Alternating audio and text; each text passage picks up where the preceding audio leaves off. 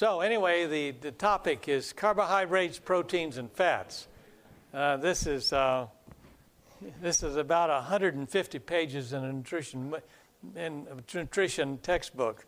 So there's a lot of material here. But anyway, I'm going to try to do the best I can to give you an overview. These are the macro, M-A-C-R-O, macronutrients. Well, if not, we'll put it on our website, and you can have it there. This presentation, particular one, is not in the book because it's a combination. I tried to pull together the latest material plus all these 3 other lectures. You know, food choices that we make are dependent upon a number of things: habit, ethnic heritage. Your heritage and what foods you eat is different than mine, and hers is different than yours. Social interaction, availability, convenience, economy, whatever our budgets are. Positive and negative associations. Some countries, they have hot foods and cold foods. You know, all kinds of interesting things that aren't scientific, but it's cultural. Emotional comforts, values. People put different values on food. Body weight and image, and nutrition education. All these things make up what kind of choices we make for foods. Now, all foods in all countries and all places are made up of basically 8 or 10 things here. They all contain protein, and they must. Everybody needs protein, fats, carbohydrates, water, and in the macro, M-I-C-R-O nutrients, they need vitamins, minerals, fiber, and phytochemicals.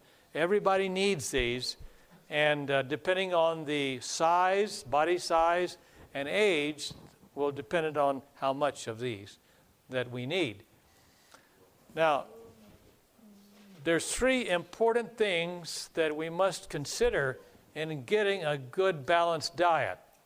First of all, we must make the right selection. And I discussed a little bit of that in the last lecture. And one of the lectures tomorrow I'll be dealing with dietary recommendations, and we'll deal more with that. But selection is very important. But so is digestion.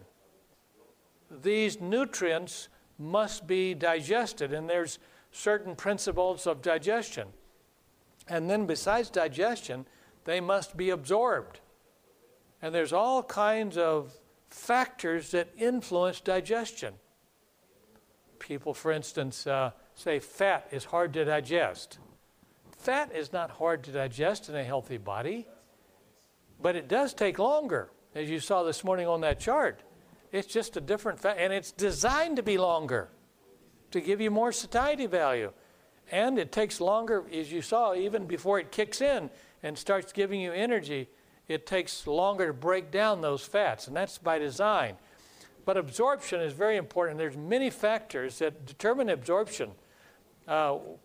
We know today that calcium absorption really doesn't take place unless you have plenty of vitamin D. And that's why probably in the northern climates, people have more osteoporosis. They get plenty of calcium, but they don't get plenty of vitamin D. And so vitamin D is a big issue now, and I wish I had more time to deal with it, but I don't. So be sure that you not only make the right selection, but the mechanical part of it is broken down so that it can be absorbed. And all these are extremely important.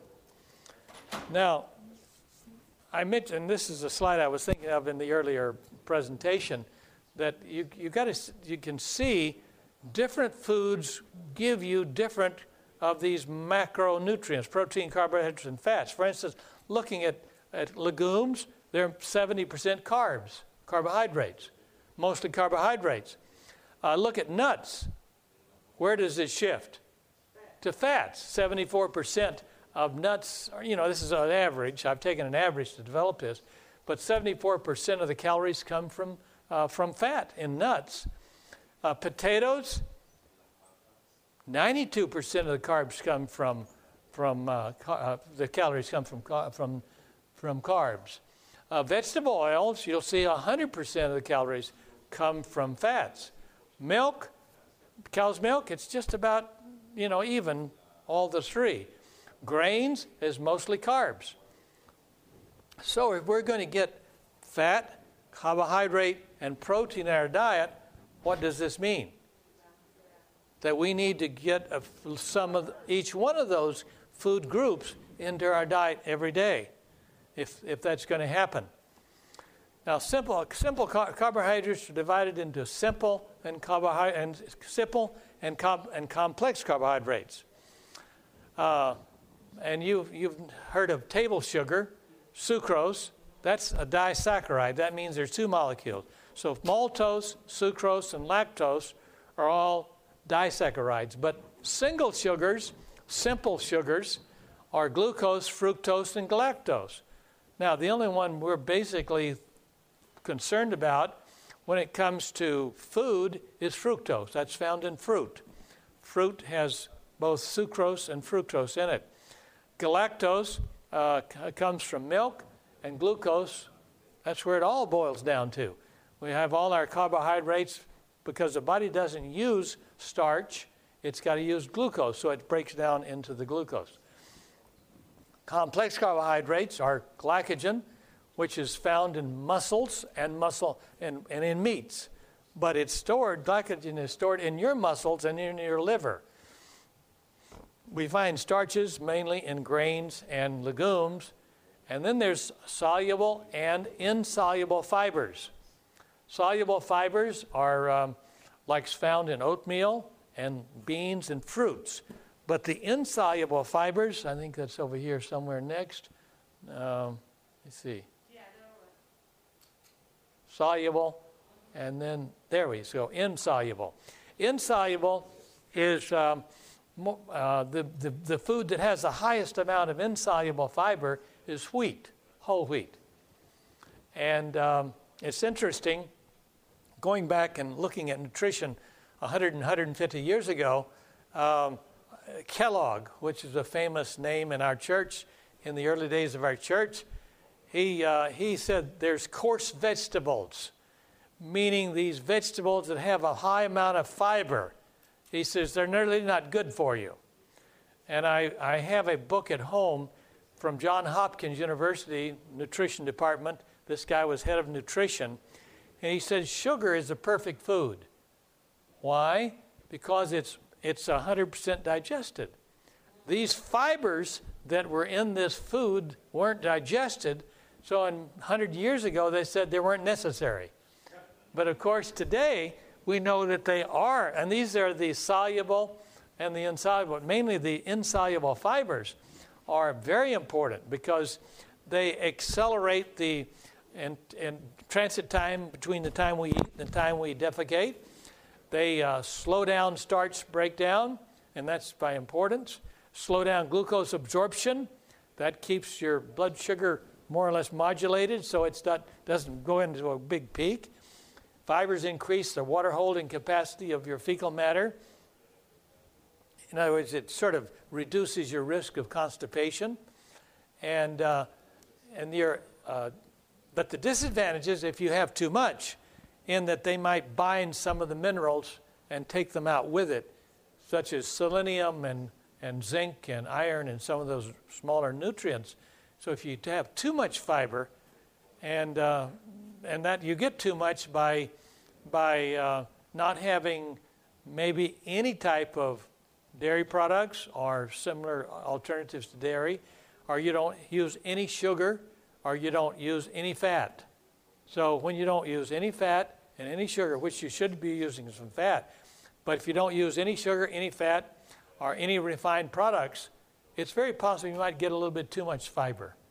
So it's nice to get all the nutrients we need, and then if we need a few extra calories when we run, or when we run 5 miles or 10 miles or 7 days a week, we get a few extra calories by using a little more higher calorie foods like avocados, or a little extra fat like flaxseed oil, or a little more carbohydrates, concentrated carbohydrates like dates or dried fruits, or maybe even a little sugar in something, as long as we don't make it too much. Now, the new term for insoluble fibers, you'll see this in the literature, they use different terms. One is fermentable carbs or resistant starch. These are all names that different people say that different, identify them as differently. So if you see resistant starch or fermentable carbs, you know it's also the same as insoluble fiber. But these are all found to be actually good for the colon, and it reduces colon cancer the more fiber you have, if you get the right amount of fiber in your diet. The insoluble fibers, the best source is wheat bran, wheat products, brown rice, corn bran, or the brands. But wheat has the highest amount in it. And it's really, I can remember as a kid, 10 to 14, I was always constipated. And I never knew why. Well, my mother didn't know anything about fiber or anything about wheat bran. Now, what she would do, she made our bread, and she would put a little all bran, into her bread. And otherwise, everything, we didn't get 100% whole wheat or whole grains. We occasionally had some oatmeal, but we didn't have a lot of wheat in our diet, and I was always constipated until I went to live with my grandmother at 16, and all of a sudden I was no longer plagued by constipation. Then when I studied nutrition, I found out why. It's a good feeling not to be constipated. Now, in the 2005 dietary guidelines for the U.S. government, by the way, some of you are in different countries and you have different guidelines. But I can almost say this without fail. Wherever I go around the world to scientific conferences, your guidelines start with these guidelines, and then they adapt them to your country, because this country and maybe Germany or England or Japan, that's where most of the scientific studies are done. So they go to these, and they pattern theirs after this. So you'll see in your countries more whole grains now introduced into your guidelines than ever before. But it didn't happen before 2005. Now, today, in the 2010 guidelines, and this is the first time we've seen it in this country, where they're recommending choose a variety of grains, especially whole grains, and they list them: brown rice, bulgur, cracked wheat, graham flour, popcorn, oatmeal, whole barley, whole cornmeal, whole oats, whole rye, whole wheat, millet. That's a new day in nutrition in America, to see all these whole grains emphasized.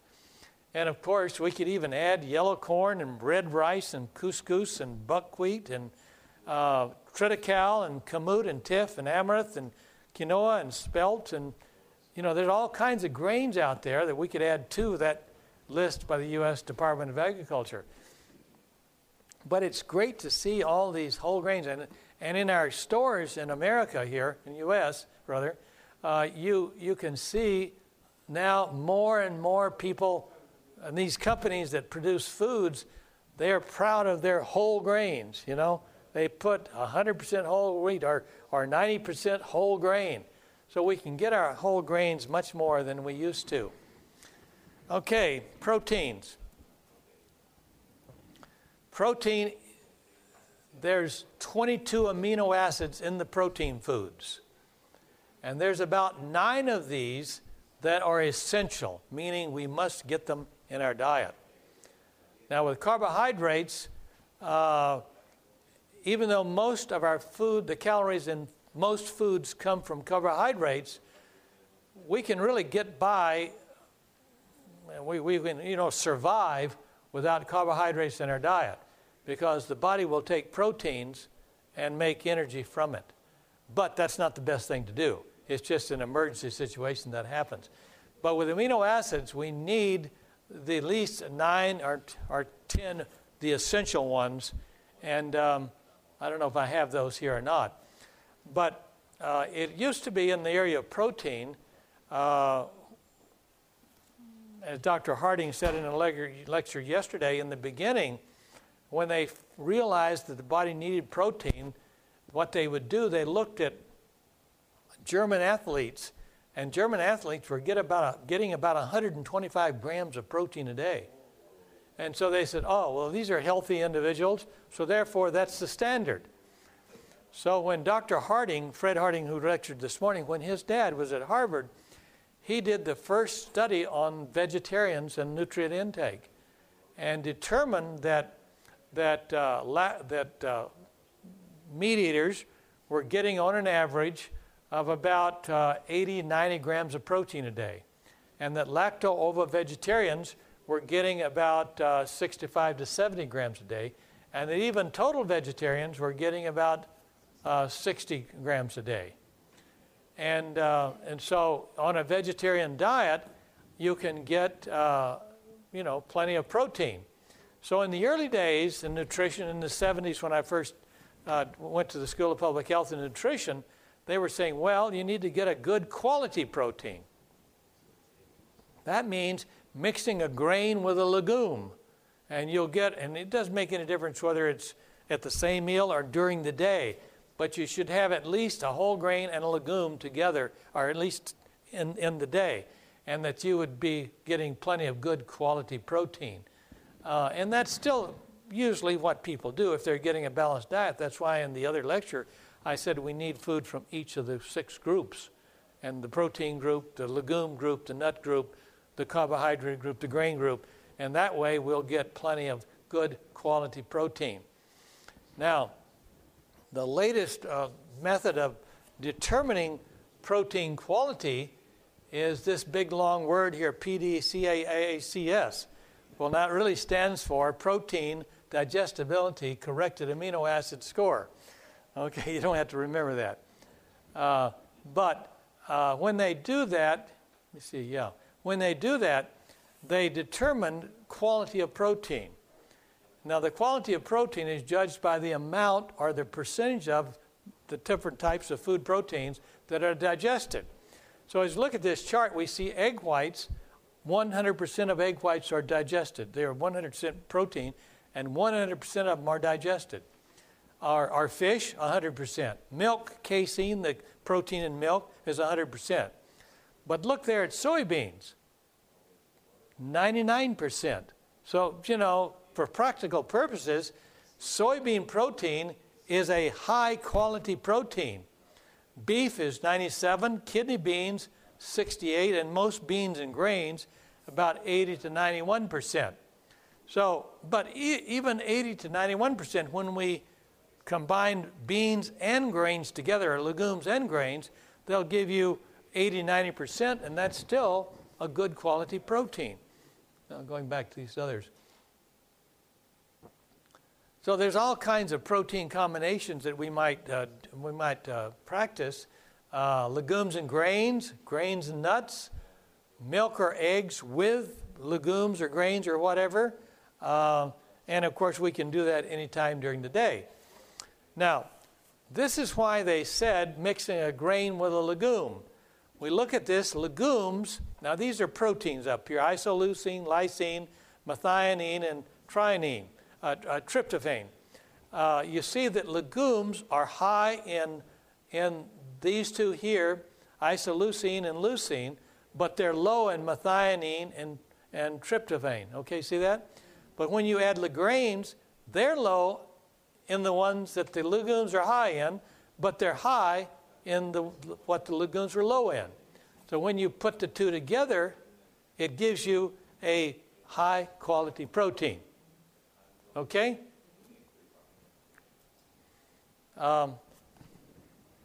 And these are these four amino acids are sometimes, and it used to before we knew much more about protein. But these are the 4 amino acids that nutrition were concerned about that vegetarians would not get enough of. Or especially if they have legumes that don't have grains, or they have grains like the macrobiotic diet, which is a diet high in rice, mainly rice, brown rice. Well, they're not getting legumes. Now, this is another problem. Somebody mentioned earlier, I think in the class, asked about raw foods. I haven't looked at the raw food books and the popular books within the last 2 or 3 years, but about 3 years ago, I surveyed from the internet and Bible houses and bookstores all the books on raw foods.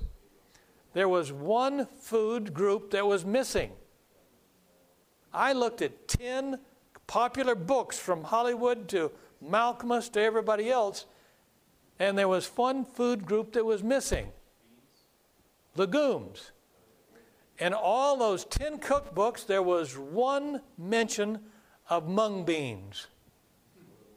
Now, have you ever wondered why they don't address the legume issue and don't put legumes in their diet?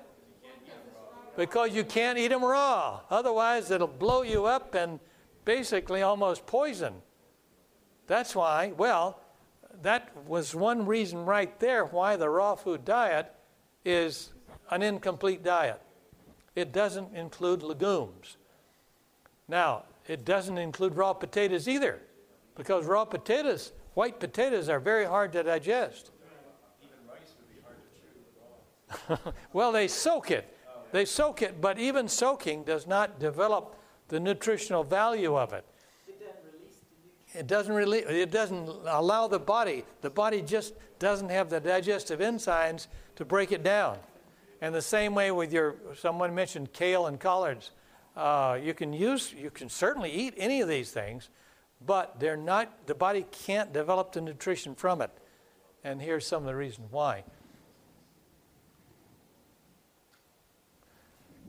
Beans are a poor man's best food. The rich man's food budget may afford beef, and they disdain the humble bean. But even a rich man cannot afford the artery-clogging saturated fat of beef. But the poor man fares far better health-wise because she has a superior food, the bean.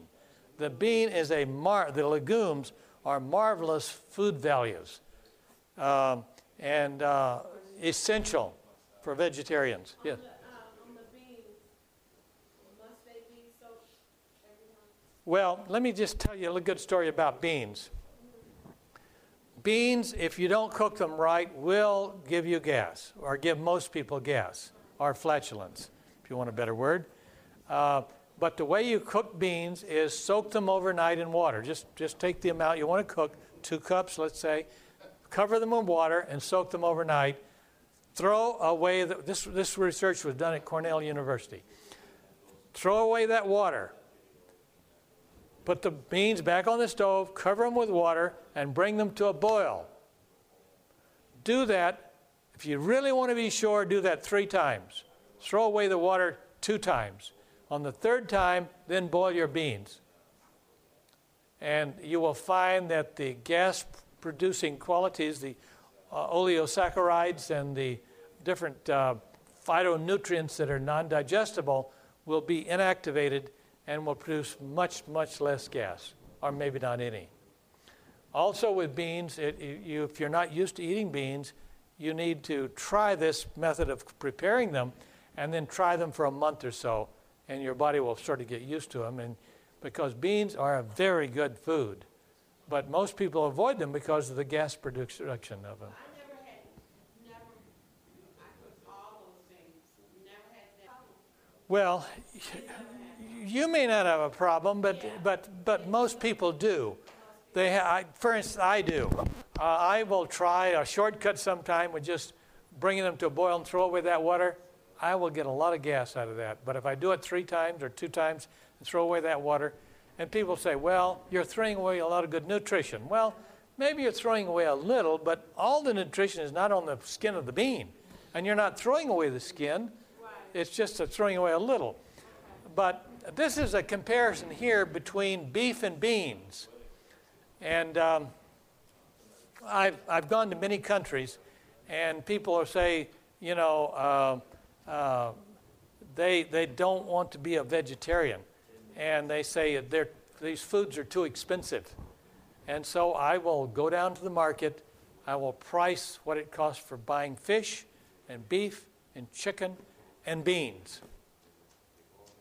And you can get a lot more calories, a lot more protein, a lot more food value out of beans per dollar than you can meat by far. Always, in any country I've ever gone to, beef and chicken and fish are twice as expensive as beans to get the same amount of nutrition. But here, the protein. This is the same amount of protein, same amount of grams.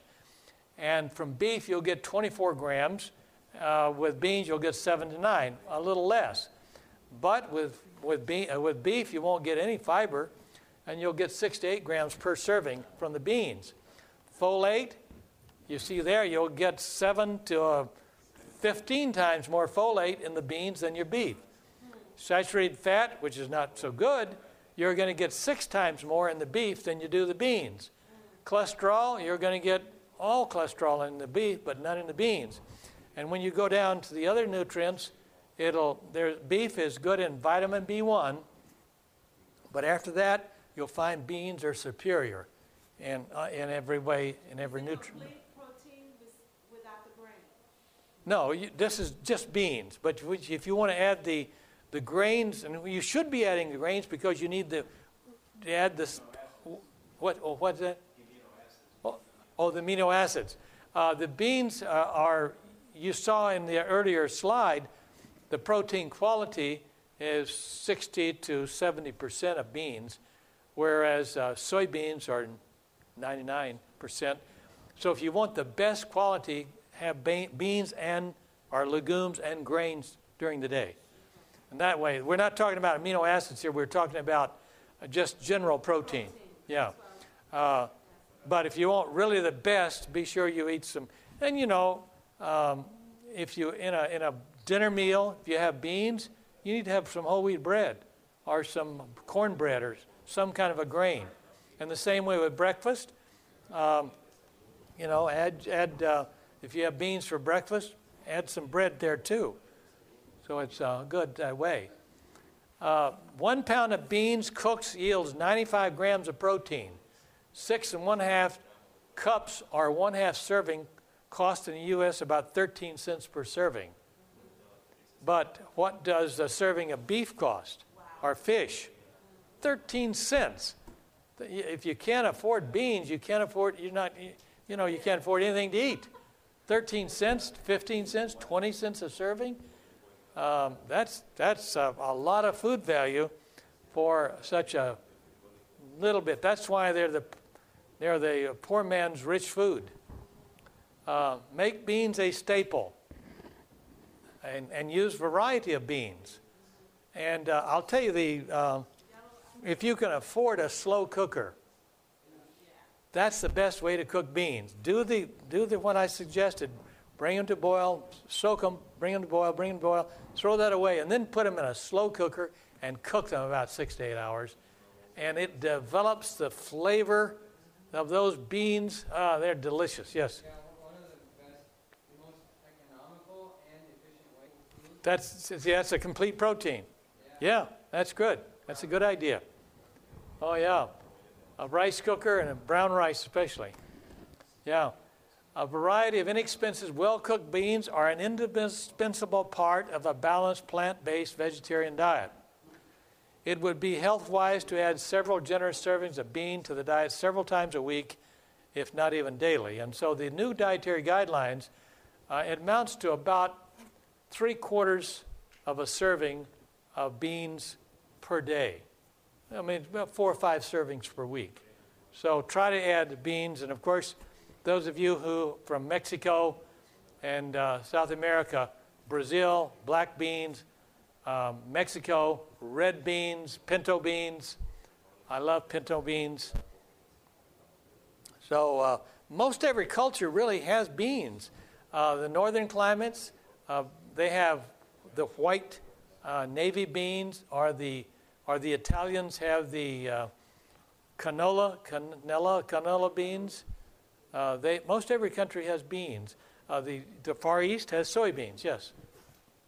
Question on the digestion process. No, that's what protein is broken down to amino acids. So that's taken directly into the bloodstream. From the stomach, the lower end of the small intestines. Actually, digestion starts in the mouth. A little bit's carbohydrates, but a little bit in the stomach where they're broken down a little bit more. But the absorption takes place in the small intestines. All right, in the small intestines, the bean has been broken down into amino acids, and it's amino acids that are absorbed into the cells. Beans are a great source of protein, soluble fiber, folate, zinc, iron, calcium, and even healthy fats. So beans are should be a staple for every vegetarian diet. They're inexpensive. They have a low glycemic index. They're low in calories. They have good satiety value. They're staple food for many countries. They're really a superfood, and they lower cancer risk. So beans make a great contribution. And for a vegetarian, you can use your soy analogs from Worthington or Kellogg or whatever. Those are fine, but they are refined, and they use soy isolates. They're good, but I wouldn't. For instance, 20 years, 40 years ago, 30 years ago, my wife and I used to go to camp meeting and buy these analogs by the case. Now we buy them by the can. Yeah, but beans now, you can't eat too many beans. So beans now. Okay, now let's deal with fat. We're done with proteins and carbohydrates. Let's deal with fats. Oh, yes, sure.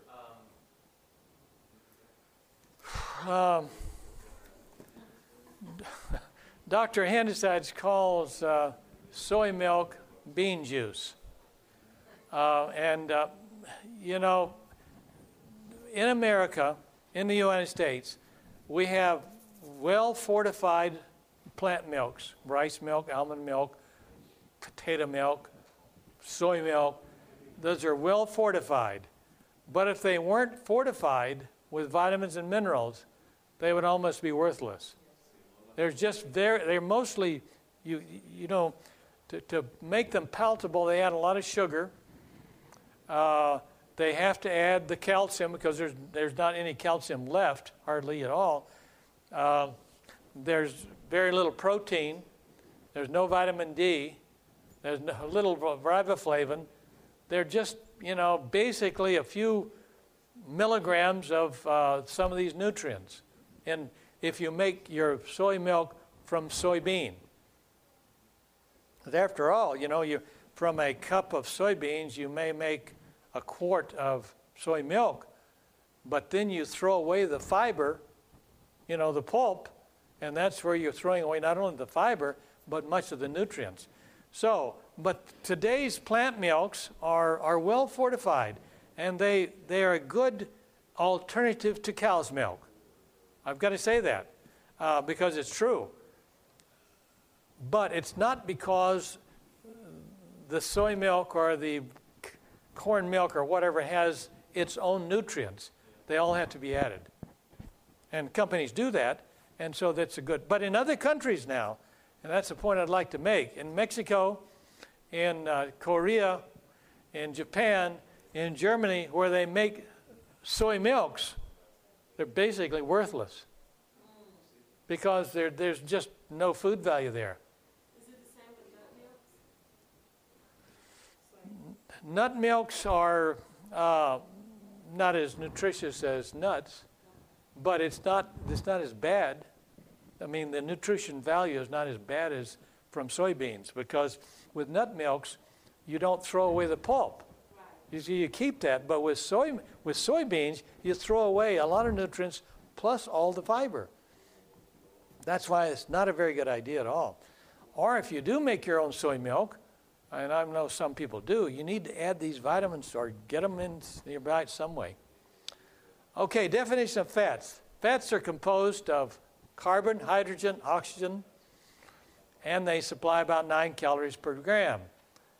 They're found in small amounts in almost all foods and a little larger amount in a few foods. Fats are organic. Okay?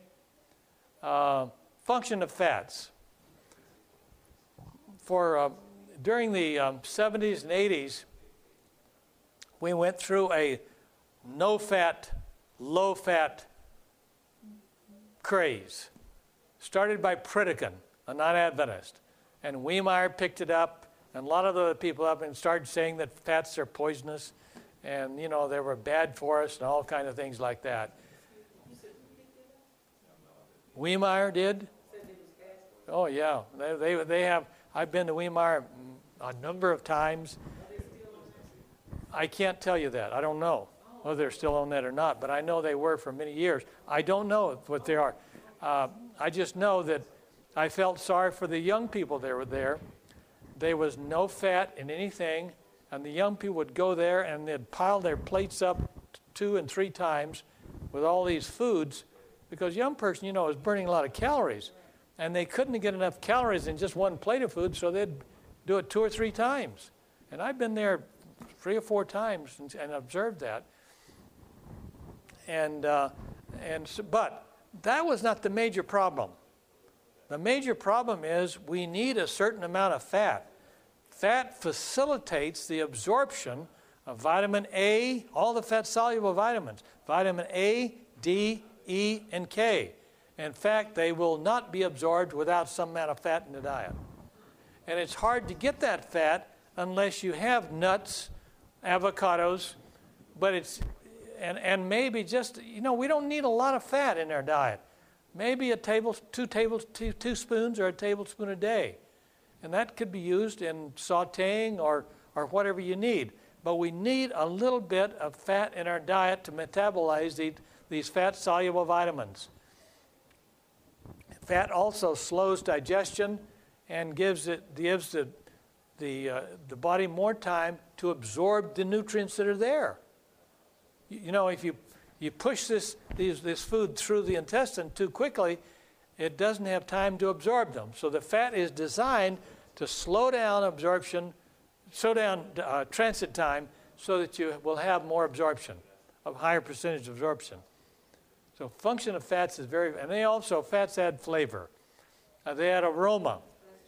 Fat is needed for normal cell function of the heart, cell membranes, immune system, maintenance of blood pressure, fertility. It's amazing. In the 70s, I went to a number of self-supporting institutions, and I'm not a medical doctor, but the young girls were coming up and says, "I'm not having my periods." "What's wrong?" I says, "Well, where's your source of B12?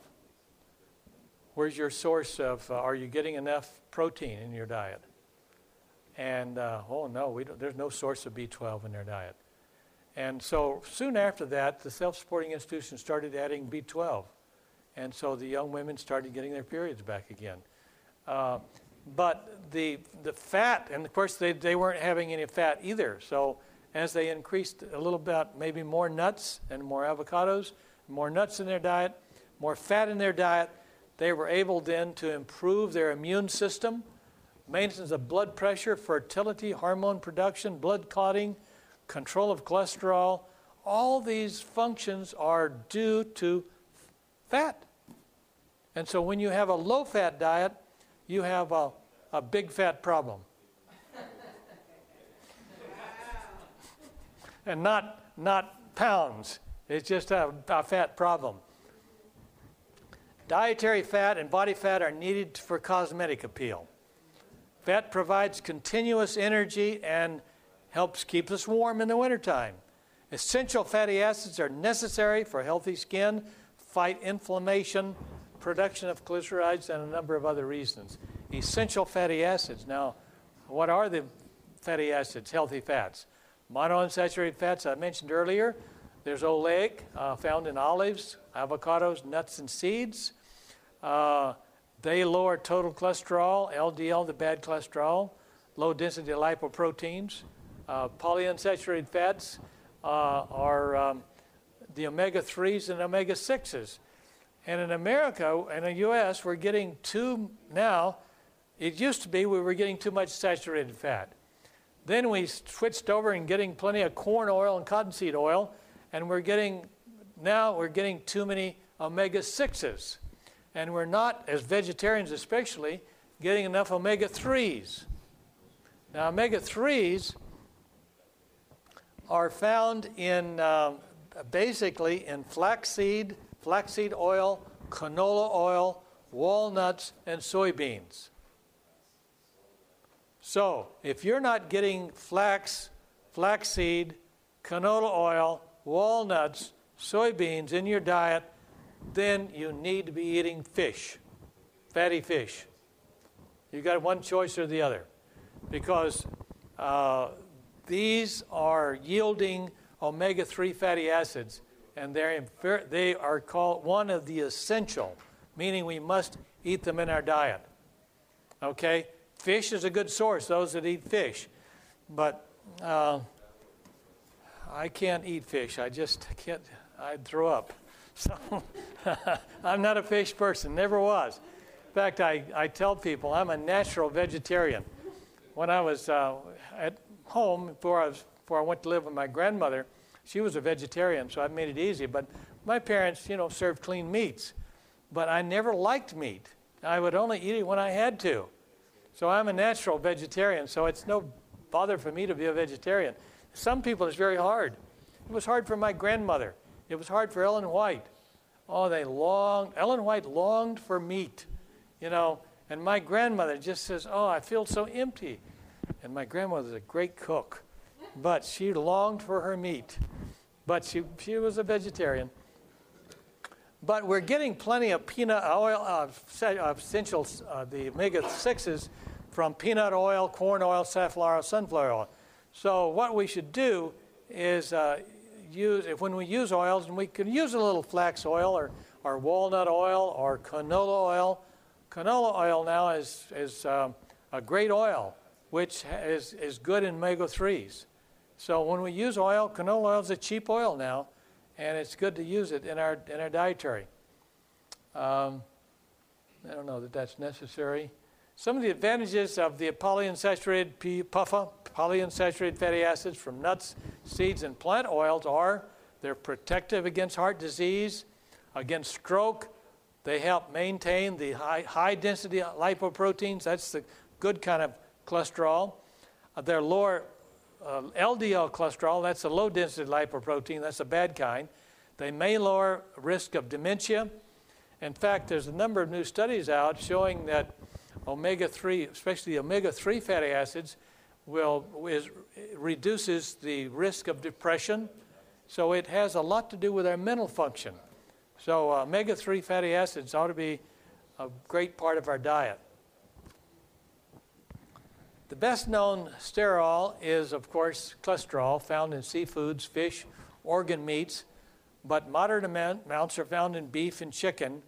In fact, more than a little moderate amount, a piece of chicken has about 80 milligrams of cholesterol. So even chicken without the skin still has cholesterol in it. But the equivalent of that found in vegetable foods are phytosterols, found in fruits, vegetables, legumes, nuts, and which actually tend to lower cholesterol, blood cholesterol, serum cholesterol, rather than raise it, as the cholesterols in fish and chicken and beef and so on. There's a lot of varieties of nuts. In some countries, nuts are very expensive. I imagine in the islands they're very expensive. But peanuts are usually less expensive. And peanuts are a good food. And sometimes seeds, sunflower seeds, flax seed, pumpkin seeds, sesame seeds, are another source of getting some of these food groups in our diet that are a little less expensive. Because when you go to buy pecans, And macadamia nuts and Brazil nuts, they're probably pretty expensive. But so for that food category, try to get some peanuts or sesame seeds or pumpkin seeds, some kind of seeds in your diet. And of course, from these seeds and nuts, you can make nut butters. And of course, Adventists are famous for peanut butter. In fact, peanut butter isn't available everywhere. So when I go on international trips, I take a jar of peanut butter with me. Or almond butter or some kind of butter. Because it makes life a lot easier. Then there's the saturated fats, which are found in butter, cream, animal fat, or lard, or beef fat, coconut, palm kernel. There's a big movement now. I guess we're ready to quit, aren't we? Sorry, I'm overtime. I'm just about finished. But there's a big kick now on coconut. But I haven't seen good scientific evidence that it's healthy. A little bit is fine. But in coconut, in the shell, when you peel it and chew the coconut, you're going to not eat too much of that. I can tell you that. But when it's the coconut fat, use some, but I don't know if it's all that healthy. Let me see, we'll go over this. Problems of saturated fat, I think we pretty well know that. The raised serum cholesterol and serum cholesterol in the diet, in the blood, seems to raise risk of heart disease. This is just a nutrient composition of nuts, folic acid, magnesium, copper. One of the few sources of copper in our diet is nuts. Common seeds. There's a lot of seeds out there that are flax, pumpkin, sunflower, lotus, poppy, sesame, watermelon seeds. All these are good seeds. Seeds are good sources of fiber. I don't want to keep you too long here. We've talked about the essential fatty acids. Here's some of the problems with a low-fat diet. Give me 5 minutes, and I'll be finished here. Start opening walls soon. Go ahead. You're going to really have to wrap it up. All right, I'm doing it. Sorry. Here's on the presentation, you can see low-fat diets, some of the problems with it. I've already mentioned a few of those, but I've got about 10 reasons here why that's a problem. I think that's the best oils for frying is peanuts, palm, canola, and avocado oils. The best fats for baking are canola, soy, olive, sunflower. And sauteing, walnut, olive. You don't want to get it too hot. Solid dressings, here's some of the recommendations for that. About 25 to 30% of the calories should be from fat and less than 10% from saturated fat. Thanks very much. That's about it. Have a good evening. This media was produced by Audioverse for the NAD Health Summit. If you would like to learn more about the NAD Health Summit, please visit www.nadhealthsummit.com. Or if you would like to listen to more free online sermons, please visit www.audioverse.org.